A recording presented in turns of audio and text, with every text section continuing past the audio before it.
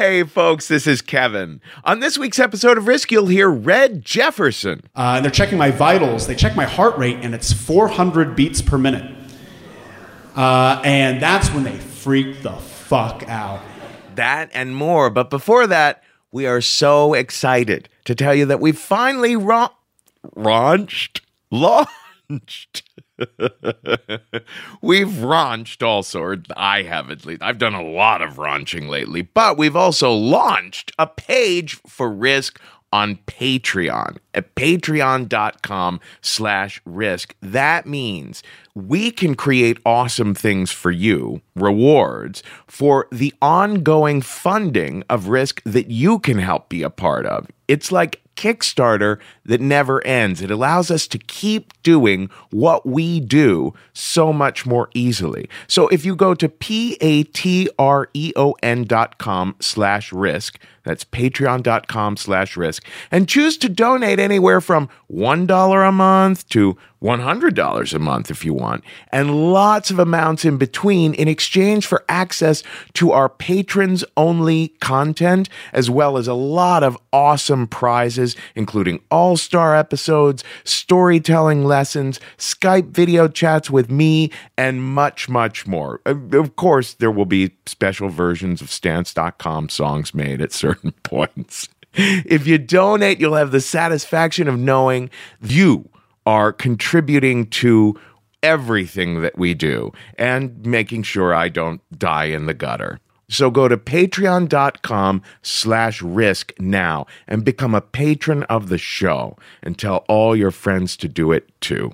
Also, one great resolution you can make this new year is to maximize every minute and every dollar for your small business. And an easy way to do that is Stamps.com. Think about how much time you waste going to the post office, driving there, finding parking. Stamps.com is the better way to get postage because you use what you already have, your computer and printer, to get official U.S. postage for any letter or package. Then the mailman picks it up. With Stamps.com, everything you do at the post office you can do from your desk at a fraction of the cost of one of those expensive postage meters. We use Stamps.com at Risk and the Story Studio, and we love it. And right now you can sign up for Stamps.com and use our promo code RISK for this special offer. It's a 4-week trial plus a $110 bonus offer, including postage and a digital scale. So don't wait. Go to Stamps.com before you do anything else. Click on the microphone at the top of the homepage and type in RISK. That's Stamps.com. Enter RISK. Stamps.com. Never go to the post office again. Now here's the show.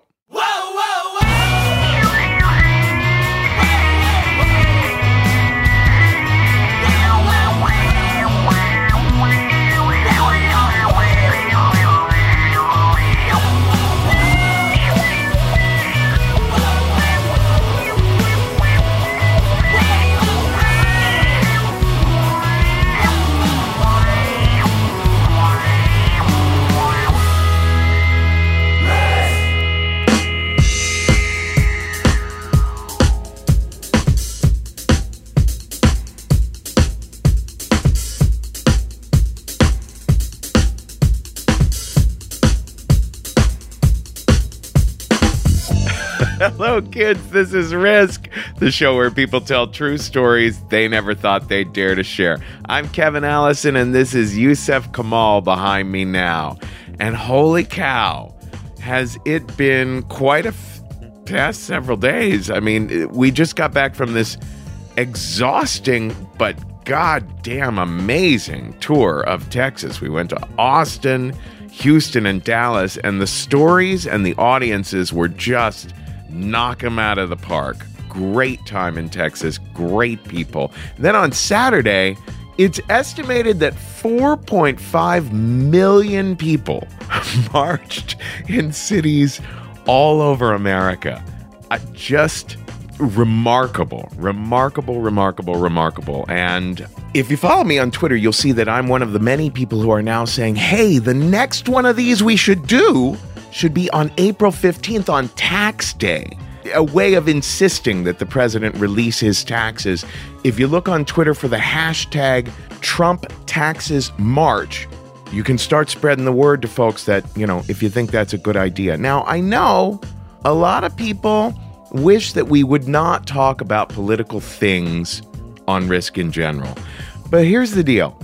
This is a show about the well-being of people. This is a show that stands for the well-being of people. And we who create this show passionately feel right now that the well-being of people is very much at stake, and that to not talk about this would be negligent. Now, when we do talk about this stuff on the show, we usually like to frame it in terms of, hey, here are ways you could become more active as a citizen if you like the sound of these organizations. And no matter how you vote, who can argue with that? The idea of people becoming more engaged as citizens with organizations that they like. So check these out. I'm going to list some. See if you like what these organizations are up to. There's knockeverydoor.org. There's resistancemanual.org. There's emilyslist.org. They're committed to getting more women into positions in the government. There's swingleft.org. And finally, there's Obama.org. The Obama Foundation has announced that their whole mission, their whole reason for being, is going to be helping Americans become more civically engaged as citizens. So there you go. Think positive, get involved, create hope for many years to come. Alrighty then. Now, today's episode is called Side Effects. These are 3 stories. We've done many stories on the show before about people having hilarious or ecstatic or spiritual or just insane experiences on drugs.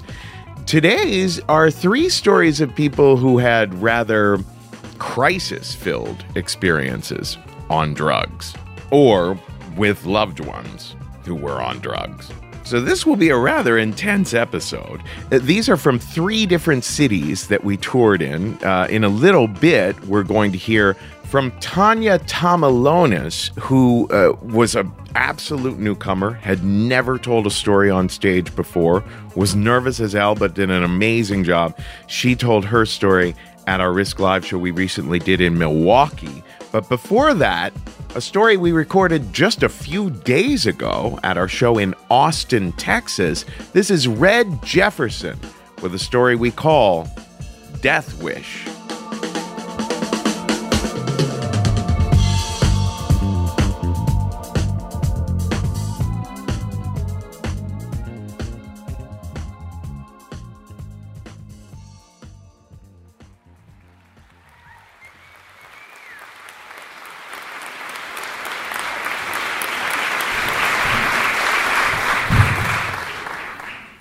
So my story starts, I guess I'm in 6th grade. I'm in Mrs. Isles' Spanish class.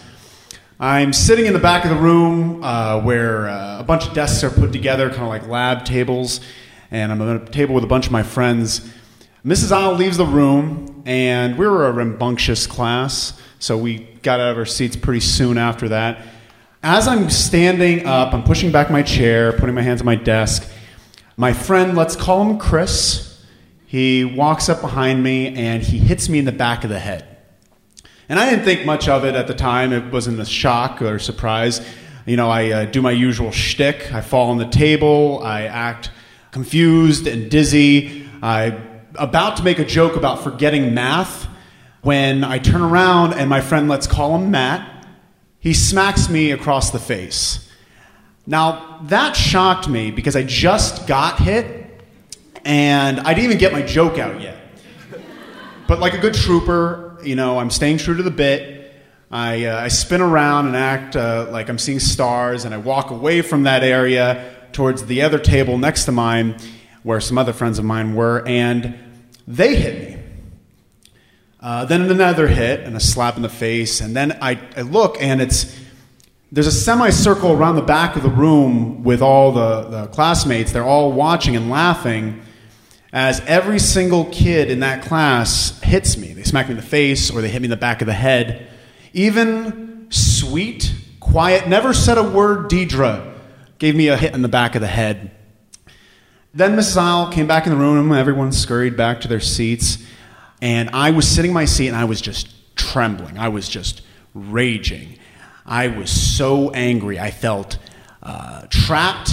I felt betrayed. I felt hurt. And I had no one to feel these feelings for besides myself, because it was all my fault, and I let it happen. Just a little backstory to give this a little context. When I was 7 years old, I had this really great idea, this blockbuster idea. I was going to become fat. Enjoy yourselves. I was purposely going to become fat because it's funny, because it's a funny joke. I stuck out like a sore thumb when I was in kindergarten. I was super tall, so much so the other kids thought I was in an older grade, wore my brother's hand-me-down clothes that still didn't fit very well because I kept outgrowing mine and my parents couldn't afford to keep buying me new ones. So I was in a house of 5 kids. I was the middle child, so I loved attention. And I loved attention. I liked people to like me, and I liked to make people laugh. That was my way of getting people to like me. My heroes were Chris Farley, Will Sasso, John Candy, and what they all have in common? They're fat guys that fell down, and it was funny. And everyone thought it was funny. They said stupid things. They were stupid, and people laughed at them, and they loved those guys. So I learned from a very early age to emulate your heroes, and I stole their bit. And it worked really well. I'd get invited to birthday parties. People liked to hang out with me. I was making fun of myself for being fat and stupid, and I encouraged others to hit me. And then I'd do something silly, like I'd fall down in a funny way. And I got a lot of positive feedback from it. A lot of kids were laughing. I had parents that came up to me afterwards were like, "Oh, you should be a comedian." I'm like, "Thanks. I should." And I really wanted to. I thought that was like a fun option, and I thought I had a really good shtick going. It was working really well. That was up until I hit around 4th grade, and I hit puberty, and my metabolism caught up with me. All that overeating for the joke, and chugging sodas in class just to show off, I started actually becoming fat, and those jokes started to hurt. But I didn't stop it because I didn't know any other way. I didn't want these kids to stop liking me.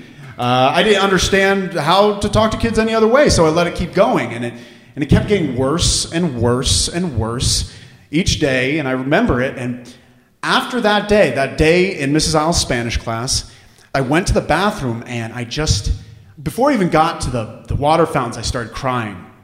And I go in there, and I'm just crying so hard. And I wasn't a kid that cried a lot. Now someone plays Call Your Girlfriend by Robin, and I'm bawling my eyes out.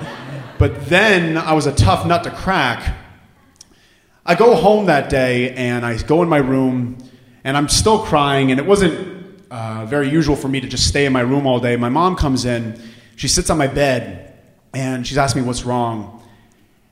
And I have no idea what to tell her. I can't tell her that there's kids making fun of me at school because I don't want them to get in trouble.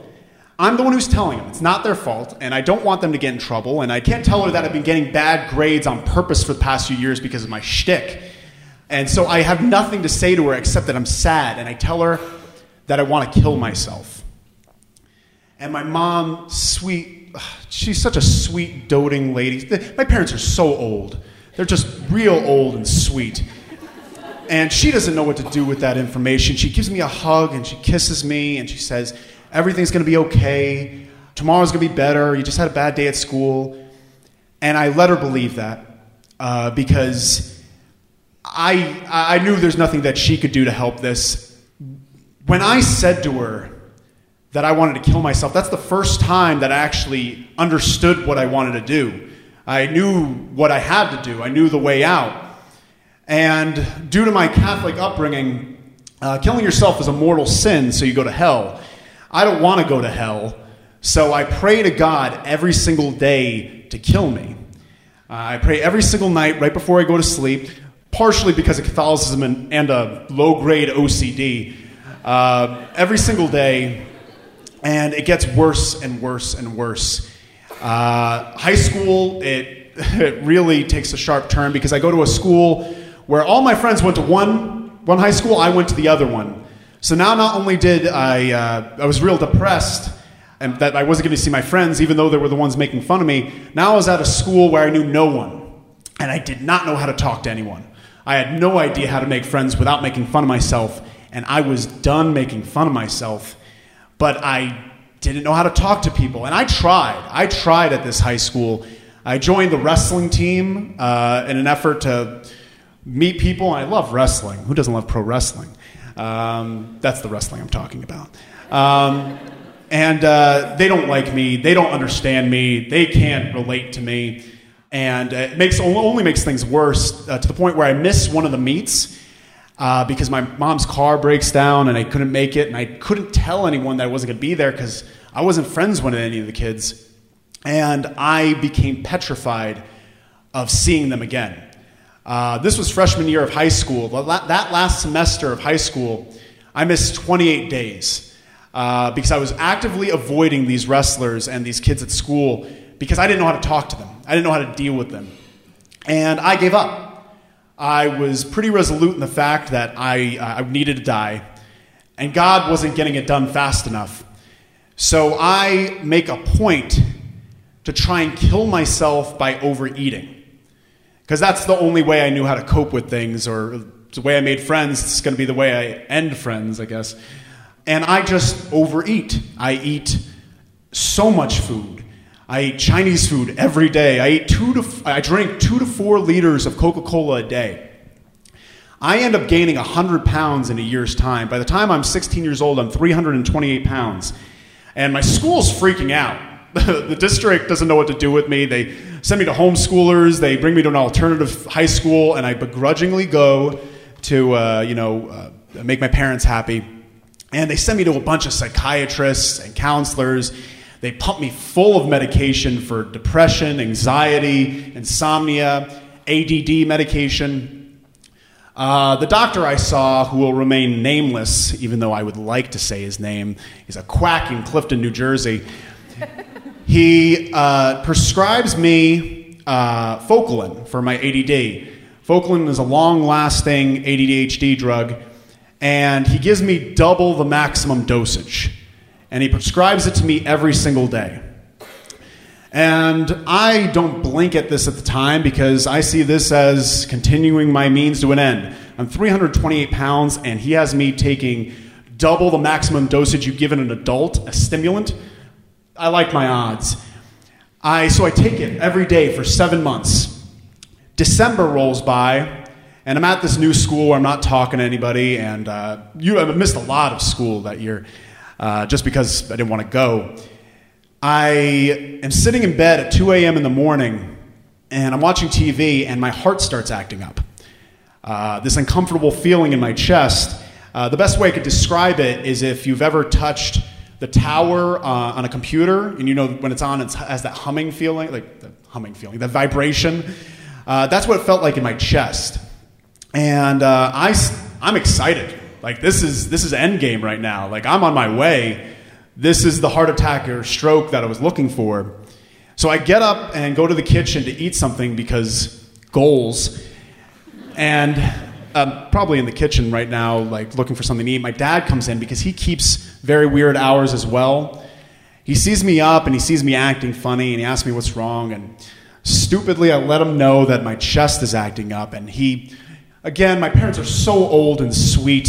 He's just like, oh, God, no, what do you mean your heart's acting up? How long has it been like this? Do you need to go to the hospital, Joan? And he calls for my mom, wakes her up, and she comes out, like, oh, what's wrong? Oh, his heart's acting up. Oh, they get to take him to the hospital? He doesn't want to go. You got to go to the hospital. And I love them, and I don't want them to fret, so I go. And in all honesty, I felt I did enough damage already, so whatever they do at the hospital, it's inevitable what I want. We're driving there. My dad's driving, and his leg is shaking the entire time because he's nervous. We go into the emergency room. It's empty. Hospital's dead quiet. We go up to the counter, And I let her know what's going on, the person at the counter, and she's like, okay, we'll fill out this, and we'll see you in a little bit. And we're there for 25 minutes in this empty emergency room, waiting room. No one's calling us. They eventually do. They don't seem too worried about any of this at all. It's like they've seen it before. I go in, and they're checking my vitals. They check my heart rate, and it's 400 beats per minute. And that's when they freak the fuck out. They get me on a gurney, and they rush me across to this other room, this like emergency center, emergency room. They got a bunch of machines, and they start strapping IVs to me, one in each arm and one in each hand. They've got all different types of fluids entering my body. And they're asking me a bunch of questions. They're asking my dad about my medical history. They're asking me if this has happened before. How long has this been going on tonight? I hear them in the hallway freaking out as the nurses ask me questions, freaking out. They're really nervous that I'm going to die right there. Meanwhile, I'm having a ball. I know I'm going to die now, and I'm seeing this beautiful episode of ER right in front of me. They're all freaking out. They're running all over the place. I'm excited about this.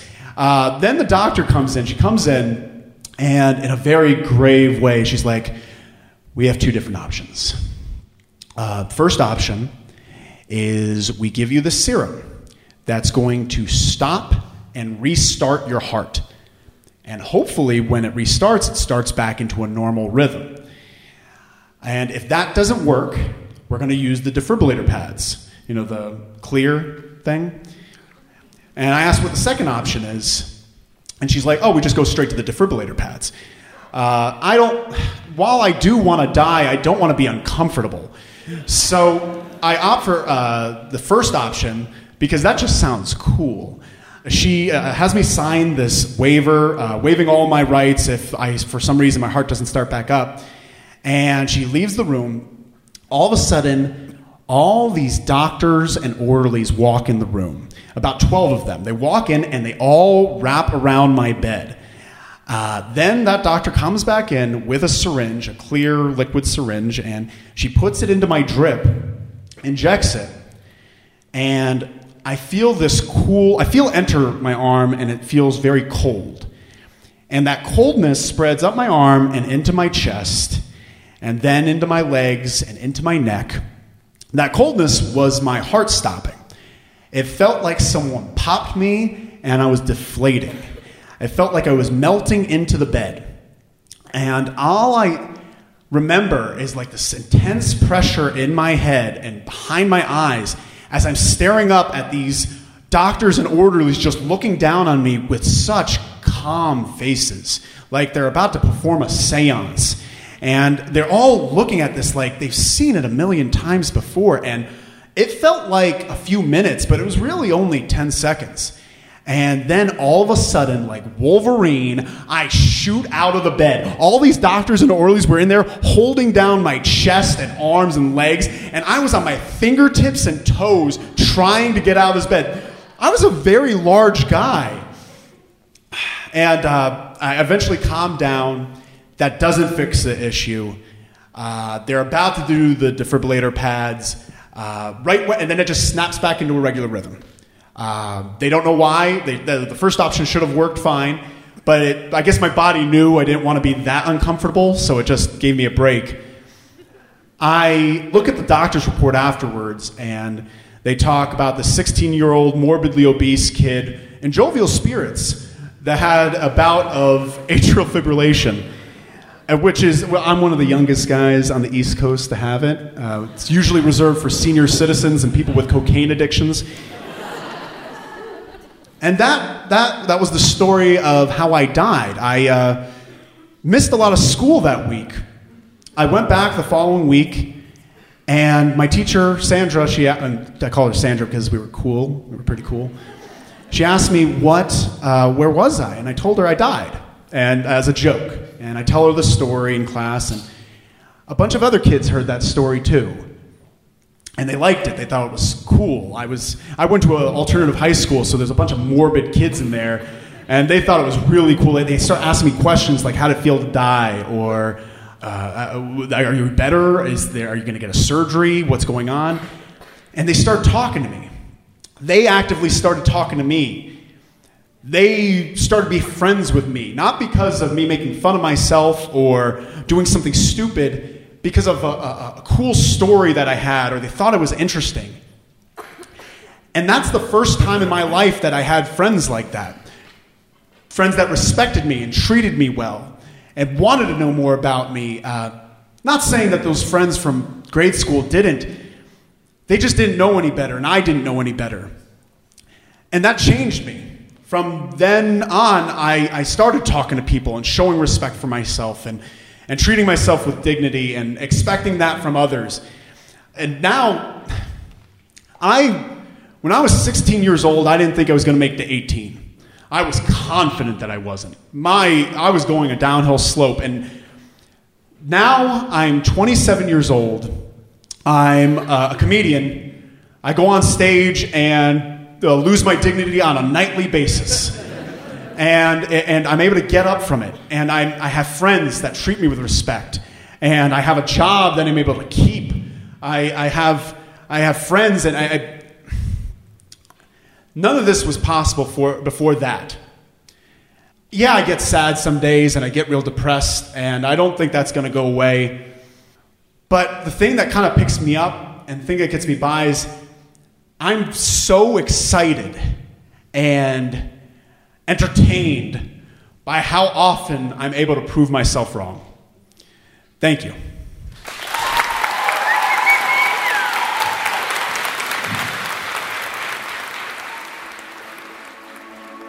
Side effects may include unpleasant taste, headache, dizziness, and morning drowsiness. Patients also reported trouble sleeping and vivid, unusual, or strange dreams. Diarrhea, nausea, upper respiratory tract infection, and headache. Call your doctor if you have fever, stiff muscles, and confusion, as these may be signs of a life-threatening reaction. Walking, eating, driving, or engaging in other activities while asleep without remembering it the next day have been reported. Other side effects, including headache, diarrhea, indigestion, and rash, were generally mild. In some cases, extreme high blood sugar can lead to coma or death. Some people can have allergic or serious skin reactions, some of which can be life-threatening.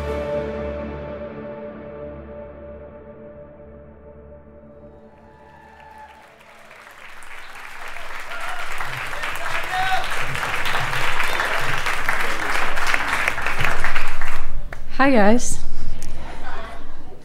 All right, so it is my freshman year of college.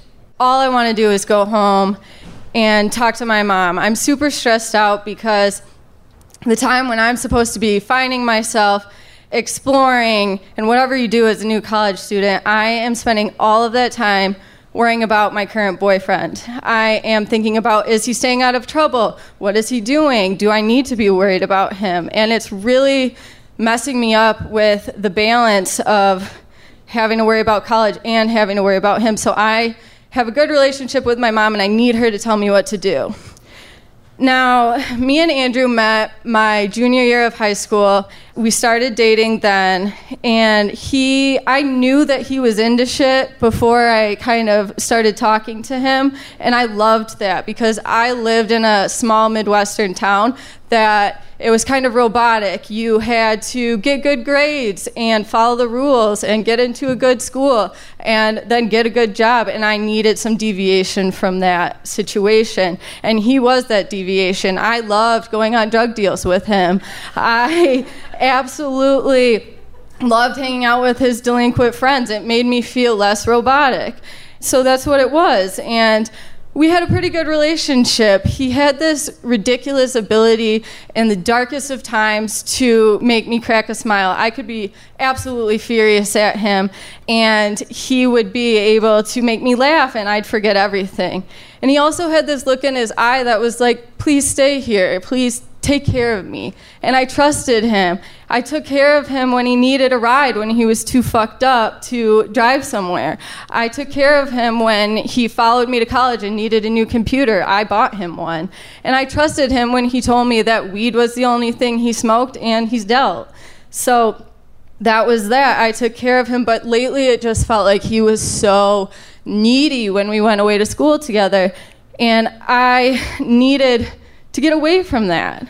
So here we are, in my best friend's boyfriend's car. It's me, my best friend Kayla, her boyfriend Jack, and of course Andrew. Me and my boyfriend Andrew are sitting in the back seat, and his phone is sitting in the middle seat between us. And about halfway through, all of a sudden, his phone lights up and vibrates. Now, being the joking person that I am, I grab his phone with no intention of actually looking through it and say, "Got it." Something snaps in him immediately, and he moves faster than I have ever seen this kid move before, mostly because he's always high, but moves faster than he ever has, and he lunges at me.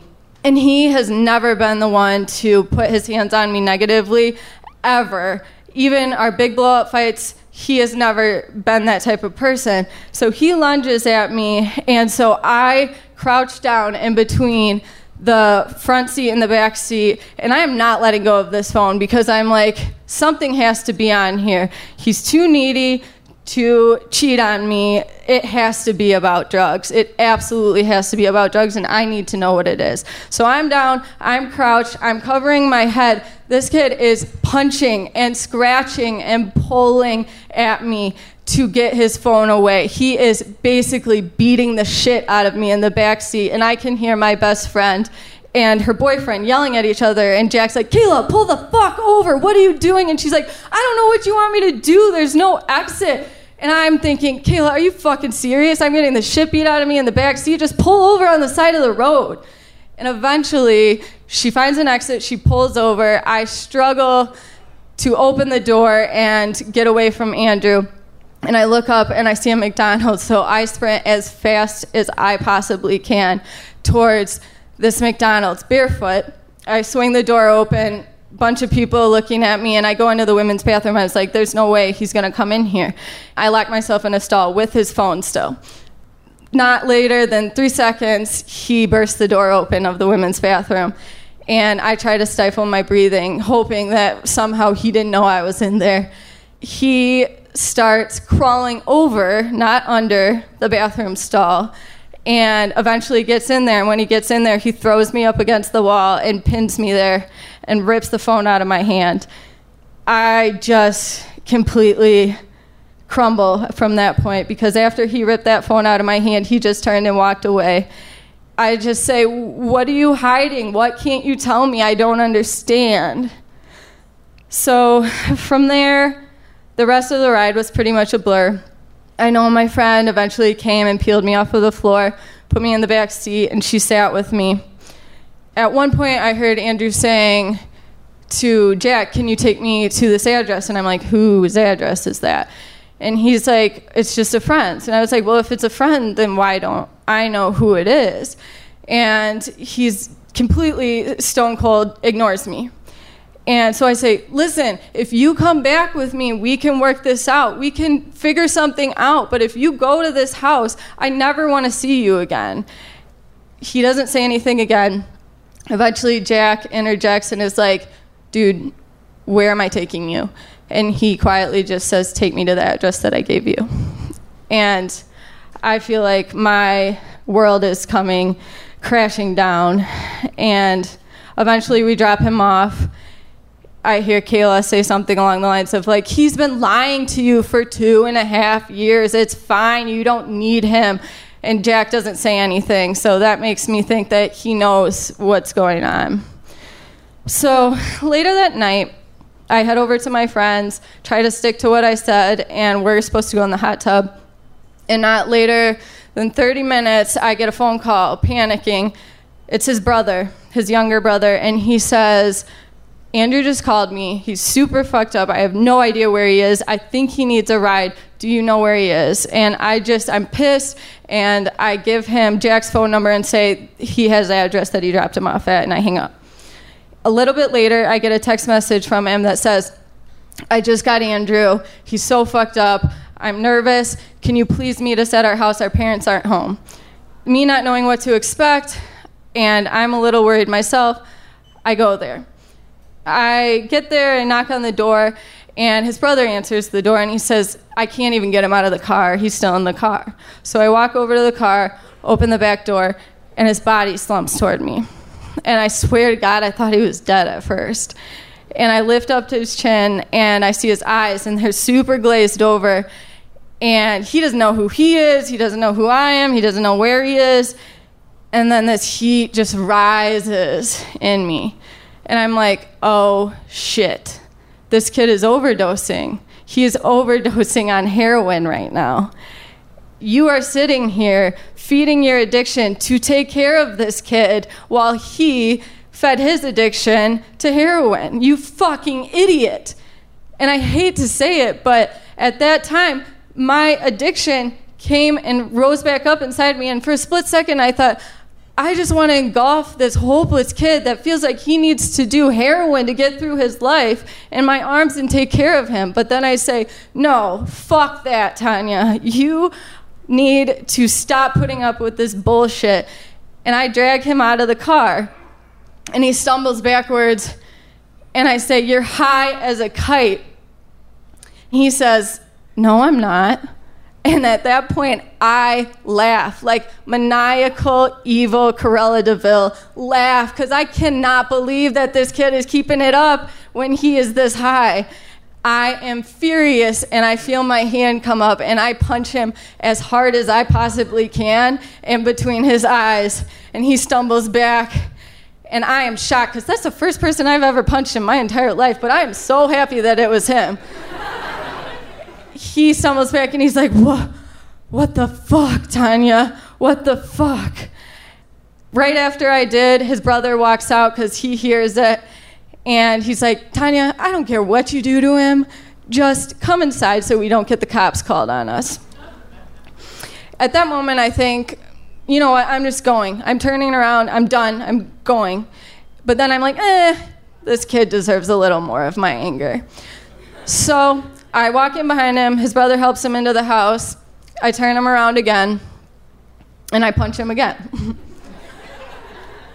And I feel this pent-up frustration leave my body of 2.5 years of him holding me back. 2.5 years of him telling me that he is projectile vomiting randomly because he just has a weak stomach. Or his eyes are closing at my family dinner because he's just exhausted from school and work and football. Or the fact that when he got pulled over 2 months earlier with a friend, that heroin wasn't his. It was his friend's. I am just so done with this bullshit. When I punched him the second time, I actually knocked out his right earring, and it hit the floor. Sounded like a penny when it hits the floor, and he heard it. He was so high that he thought that I knocked his tooth out. And he was like, oh, you knocked my tooth out, and laughed again, of course. And then he just started puking everywhere. And on cue, his mom, stepdad, and 7-year-old brother walk into the door. That look on that 7-year-old's face was extremely painful.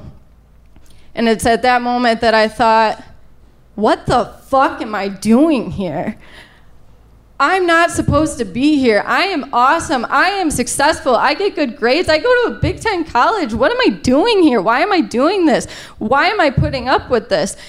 And that moment became kind of a blur of questions and yelling and crying. And I don't even know if they asked me what was going on, but I remember just saying, he's overdosing on heroin. I can't do this anymore. And I walked out that door, and I truly felt a weight lift off of my chest. Now, I'd love to tell you guys that I never heard from him again after that. Not true. Got numerous calls, texts, calls from jail, calls from friends saying he was looking for me, and I still worry about running into him today. But the worst day of my life became the most eye-opening, wonderful experience of my life, because I am successful and I am fucking strong, and I get the respect I deserve from my beautiful fiance, who happens to be a woman and is in the audience today, and she will tell you firsthand that I don't put up with anyone's bullshit anymore. Thank you.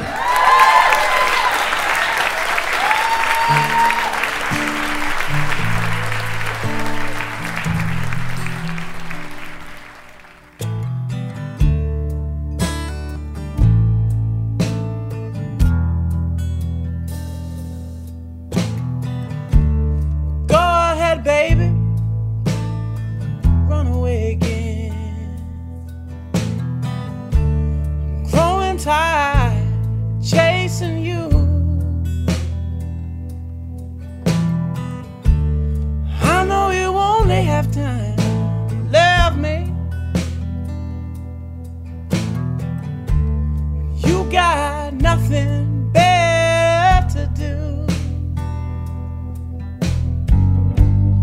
Who's bold enough to believe neither love or war? Both just leave you busted and broken down, wanting more.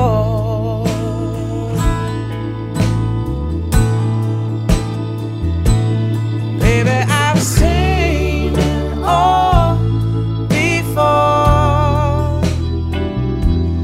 Know that I've seen it all before. Know that I've seen it all before. I ain't gonna be your fool anymore. This is Risk. This is Amos Lee behind me now, and we just heard from Tanya Tomalonis, who told that story at our Milwaukee show last December. Before that, a little interstitial from our episode editor, Jeff Barr, and I want to talk about a wonderful new sponsor of ours, Zola.com. You know, wedding planning can be so exciting, but so nerve-wracking at the same time sometimes, right?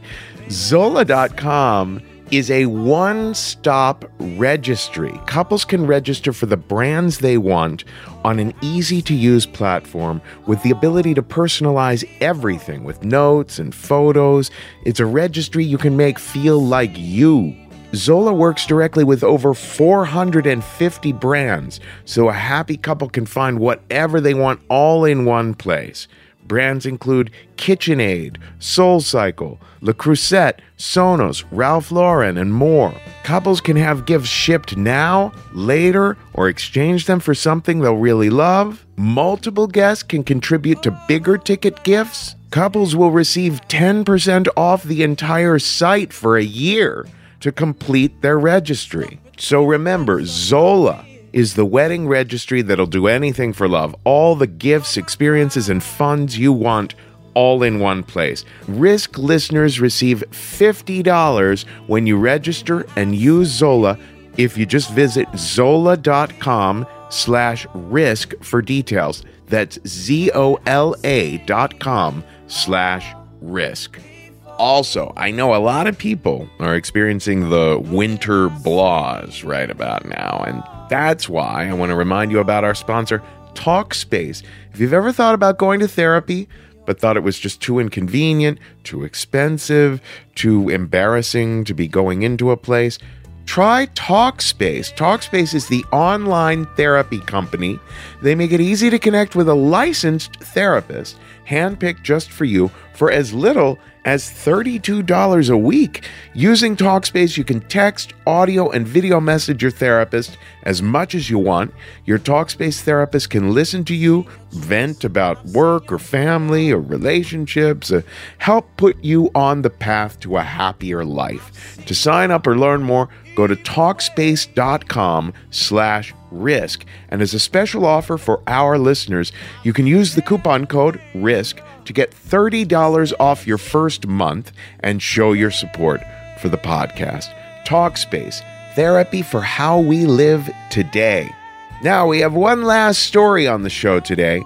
It comes from our recent remarkable show that we had in Detroit. This is one hell of a wild ride. It comes to us from Janelle Bowers, and it's a story we call Lost Weekend. Your fool, baby. I ain't gonna be your fool, baby. I ain't gonna be your fool, baby, anymore.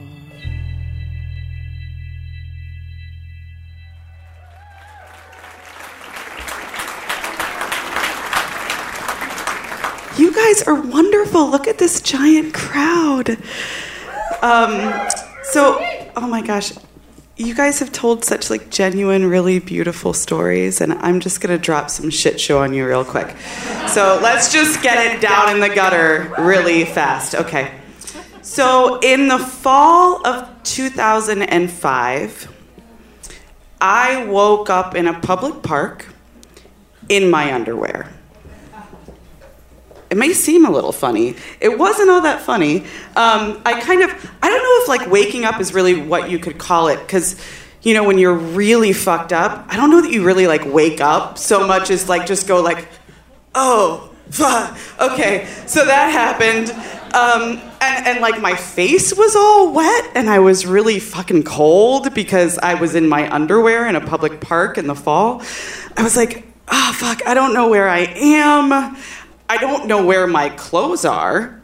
I had glasses at a point in my life. I also had shoes. I don't know where those are. I think I was here with people. I don't think they're anywhere. So I started searching around my like general vicinity to like find, like, did I just fucking like think it was bedtime and take my clothes off or like what? I couldn't find any of them. So I start searching around. I can't find anything at all. And so I start scanning my body, like this sort of like animal panic sets in me, right? Where I go, okay, something is obviously not right. I need to scan my body. Like, is everything where it should be? And I discovered that the entire left side of my body is covered in just giant purple knotted bruises. As though someone had been kicking me, like, repeatedly. And I'm, you know, sort of scanning my body more, and I saw this horrible fucking taste in my mouth. It's like a bottle of codeine and a bunch of digested pharmaceuticals and malt liquor and whiskey. And I look around and I realize I'm in, like, a drainage ditch, like a culvert, a sort of dry one, and I see this hill in front of me, and I go out above the hill, and I realize, like, oh my God, I know where I am. I'm in Diablo Park, which was the park of, like, so many teenage degenerate memories, right? So, like, you know, making out with people and, like, just forming these, like, strong young punk bonds with, like, other mishappened children with shitty parents. And I was kind of relieved to see that I knew where I was, but still, like, I didn't know how I got there. So I started to walk through the park, and I remembered, like, oh, okay, I was here with Joe. Joe was my high school sweetheart. And by sweetheart, like, that's a pretty liberal term in the sense that, like, I would walk around high school with, like, a Dickies jacket that said, like, I don't care about you, fuck you, on the back of it. And he had, like, a mohawk. And we were, like, really punk, and we would go to, like, the cheerleader parties, and I would have, like, vodka in my back pocket and, like, spit on their cars.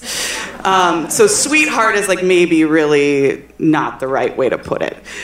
But we hadn't seen each other in a while, and he had been hopping trains, and I had, like, gotten married to a woman, and we got together in this park that we had grown up in, and, you know, he was with some of his traveling buddies, and we were kind of doing it for old time's sake, you know, but we discovered that we both were just total opiate addicts, like, in the time that we had been apart, which was fucking awesome, because we could party together. And so, you know, we did. And we played Edward 40 Hands. Does anybody know what Edward 40 Hands is? That's where you duct tape 40 ounces to your hands, and then you drink that shit really fast, because you have to pee, like, a lot, right? So we did that. And then we, like, robbed a bottle of cough syrup with codeine from his mom's house, and we drank that. And then we, like, split a couple of bottles of whiskey, and I had, like, 100 milligrams of Oxy in me, which was the thing that I did every day because I was a junkie. And so I needed to, like, get to something to save me, right? So I go, and I have to cross this, like, really major suburban thoroughfare. It would be like crossing 8 Mile. It's like this, you know, there's, like, a strip mall, and then, like, a 4-lane road, and then the suburb, like, the subdivision that Joe lives in, that I've been in 1,000 times before. So I'm in total panic mode. I don't remember any emotions at this moment. It could be that I was super fucked up, but it's also that, like, I just was really trained to be on survival mode. Like, check out, disassociate, and fucking survive. And so that's what I did. And I knew where I was. So I, like, knew I could get to something. And I had a car. I knew I had a car. So I go to this subdivision, but it's one of these fucking subdivisions. You guys know these places, right? Where like all of the houses, they look exactly the fucking same. So like if you're wasted and you have no glasses, what do you do? Because it's like, you know, there's this one here. It's like eggshell with blue shutters, and the one next to it with slate gray paint and ivory shutters, and you like don't fucking know where you are. And so I go up to this house and I go to open the door and it's like not opening, which is weird because Joe's house is always open. So I like fucking pound on the door like the police at 4 a.m. and this old man answers the door, and I'm standing there in my underwear covered in bruises, like doing this number, you know, doing the like hard swerve because Edward 40 hands. And I go like, oh fuck, and I like run down the road.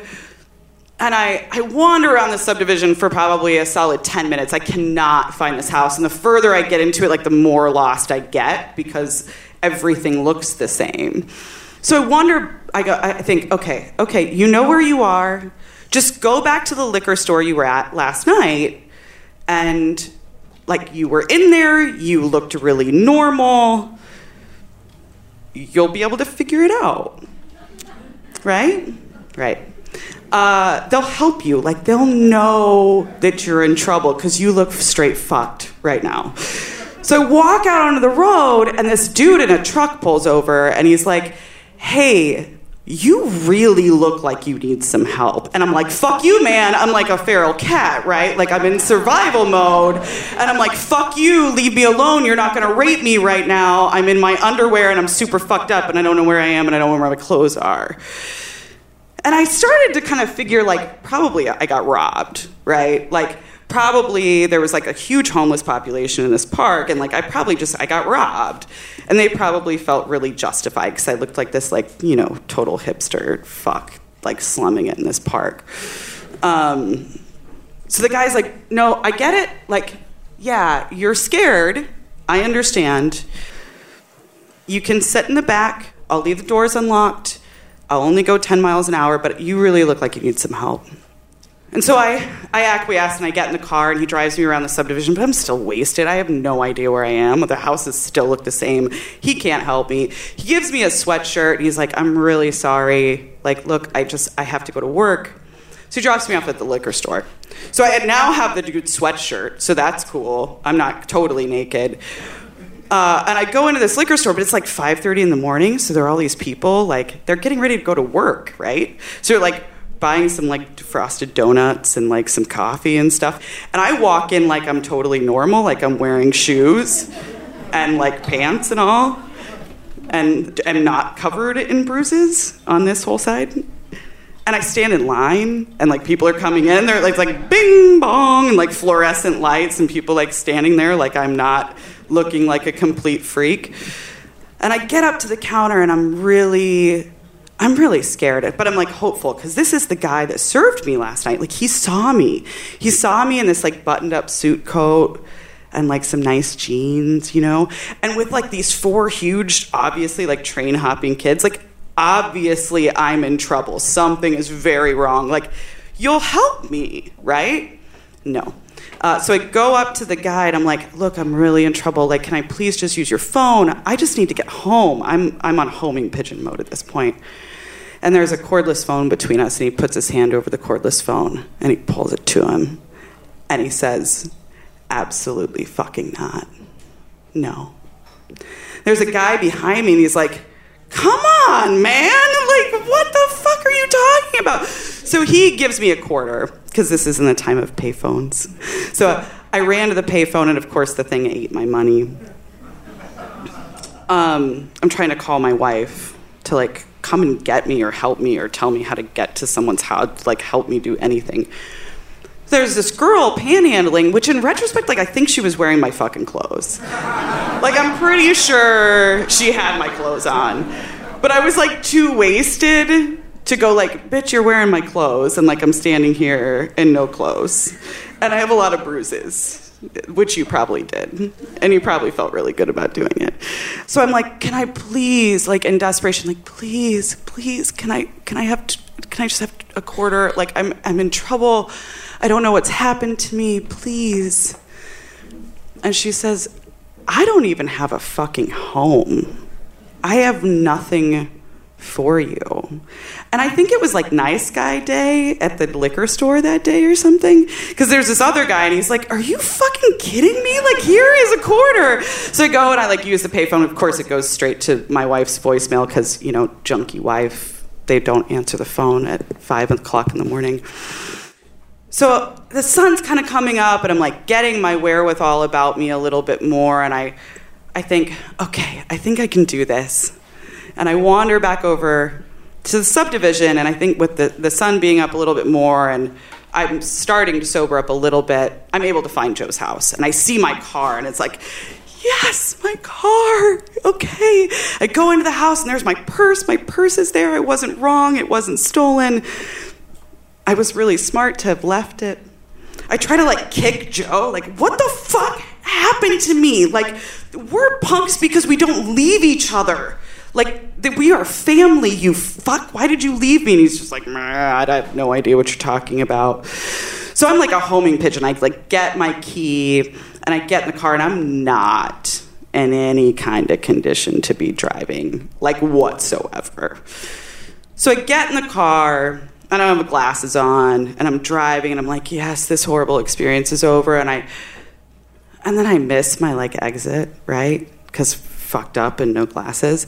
So I go to like turn around and it's this really sharp 45-degree turn. But there's none of those like really, you know, those lovely like yellow signs that say like, hey, you're gonna turn really sharp really soon. There were none of those. And so I just fucking wreck my car like into the median. And it totally pops my front tire. And I have not lost it up until this point. Like, seriously, I'm, like, on this, like, sort of dissociated, like, mission. And when that happened, I, like, hit my head against the steering wheel, and I was like, fuck. And I, like, cried about 3 tears. And I was like, bitch, you are a Girl Scout, and you know how to change a fucking tire. You're not giving up now. And so I pull over. There's, like, a little park and ride for the light rail. And I go to unlock the trunk, and the lock is seized. And it's like the shitty old 90s Toyota Tercel that doesn't have like an internal pop thing, you know, the little button that you push and the trunk pops. Yeah, it was none of that. The lock was seized. So I had to rip the fucking back seat out of my car with my bare hands. Like, or just rip it out.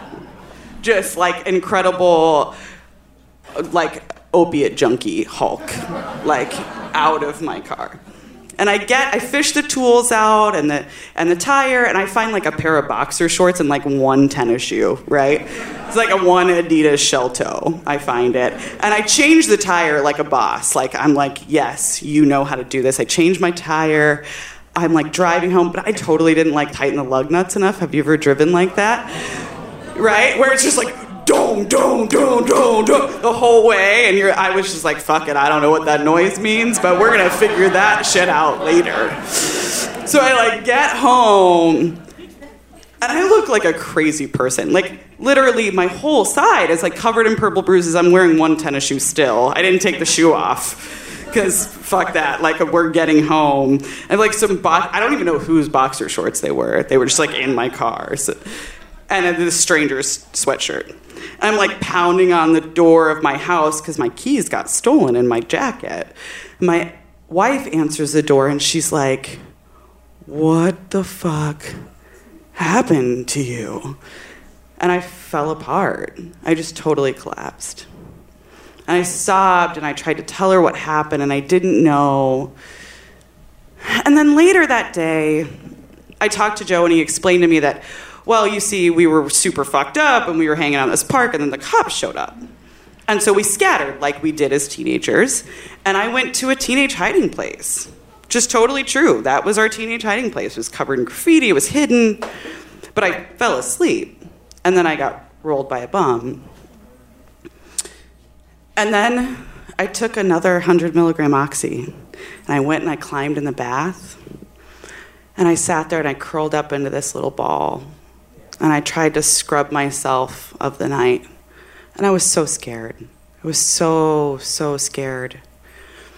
And I realized that I was really lucky that all I had lost was my clothes.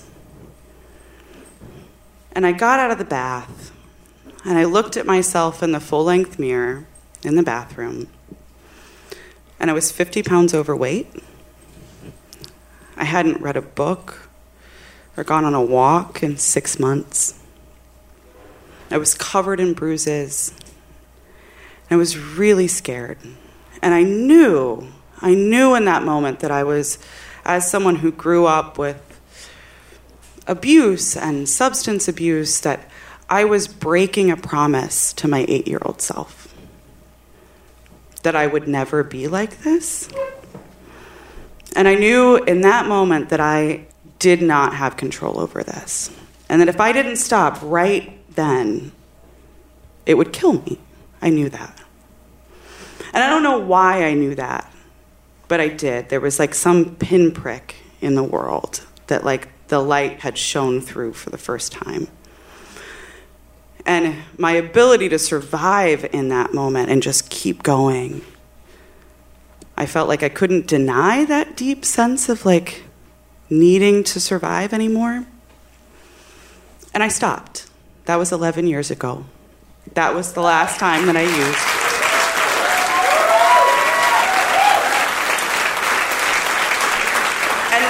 And that was going to be, thank you.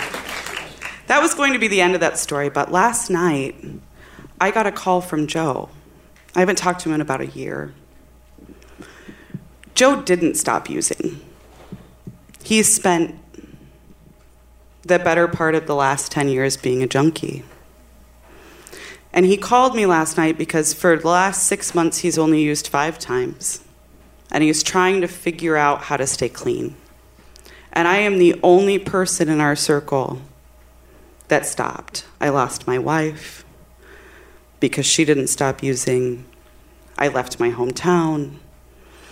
And he called me because he needed to know how to do it, what the next step was. And we talked about purpose and meaning in life and making meaningful commitments to yourself and to other people. And talking to him made me both very, very sad and so grateful that whoever it was that kicked me in my sleep and took all of my clothes, that's what they did.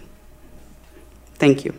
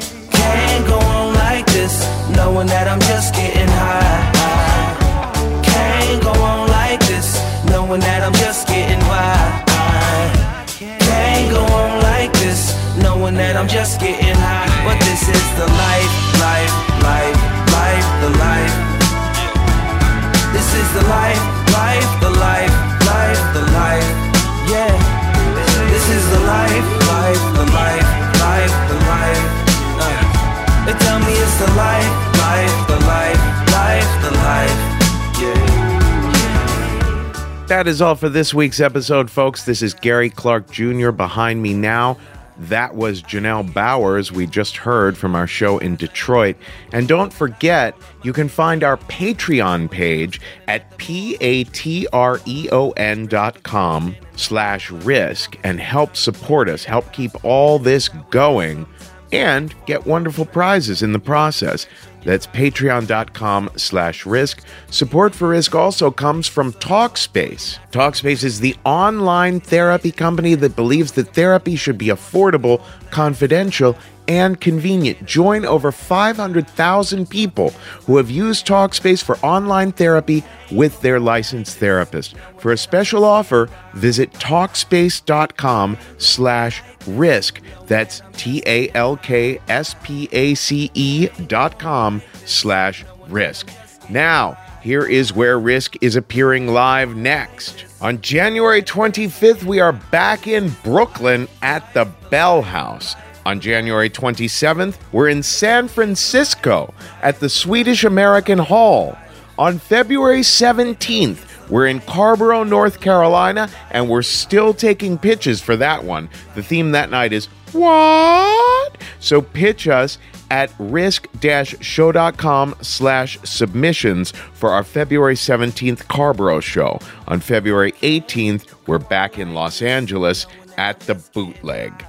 Folks, today's the day. Take a risk. But this is the life, the life, yeah. This is the life, the life, yeah. This is the life, the life, the life. This is the life, the life, the life. But I can't go on like this, knowing that I'm just getting by.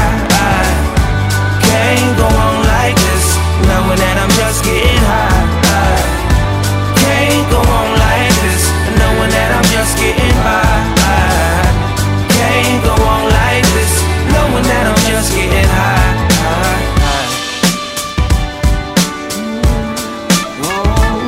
This is my life, Won't it tell me it's a lie? It's just a life I